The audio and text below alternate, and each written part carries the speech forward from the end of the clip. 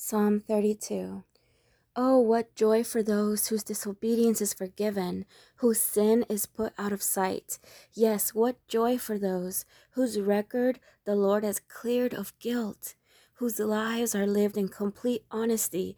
When I refused to confess my sin, my body wasted away, and I groaned all day long. Day and night, your hand of discipline was heavy on me. My strength evaporated like water in the summer heat. Finally, I confessed all my sins to you and stopped trying to hide my guilt. I said to myself, I will confess my rebellion to the Lord, and you forgave me. All my guilt is gone.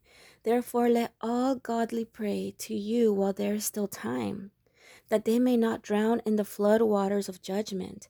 For you are my hiding place. You protect me from trouble. You surround me with songs of victory. The Lord says, I will guide you along the best pathway for your life. I will advise you and watch over you. Do not be like a senseless horse or mule that needs a bit and bridle to keep it under control. Many sorrows come to the wicked, but unfailing love surrounds those who trust the Lord. So rejoice in the Lord and be glad, all you who obey him. Shout for joy, all you whose hearts are pure.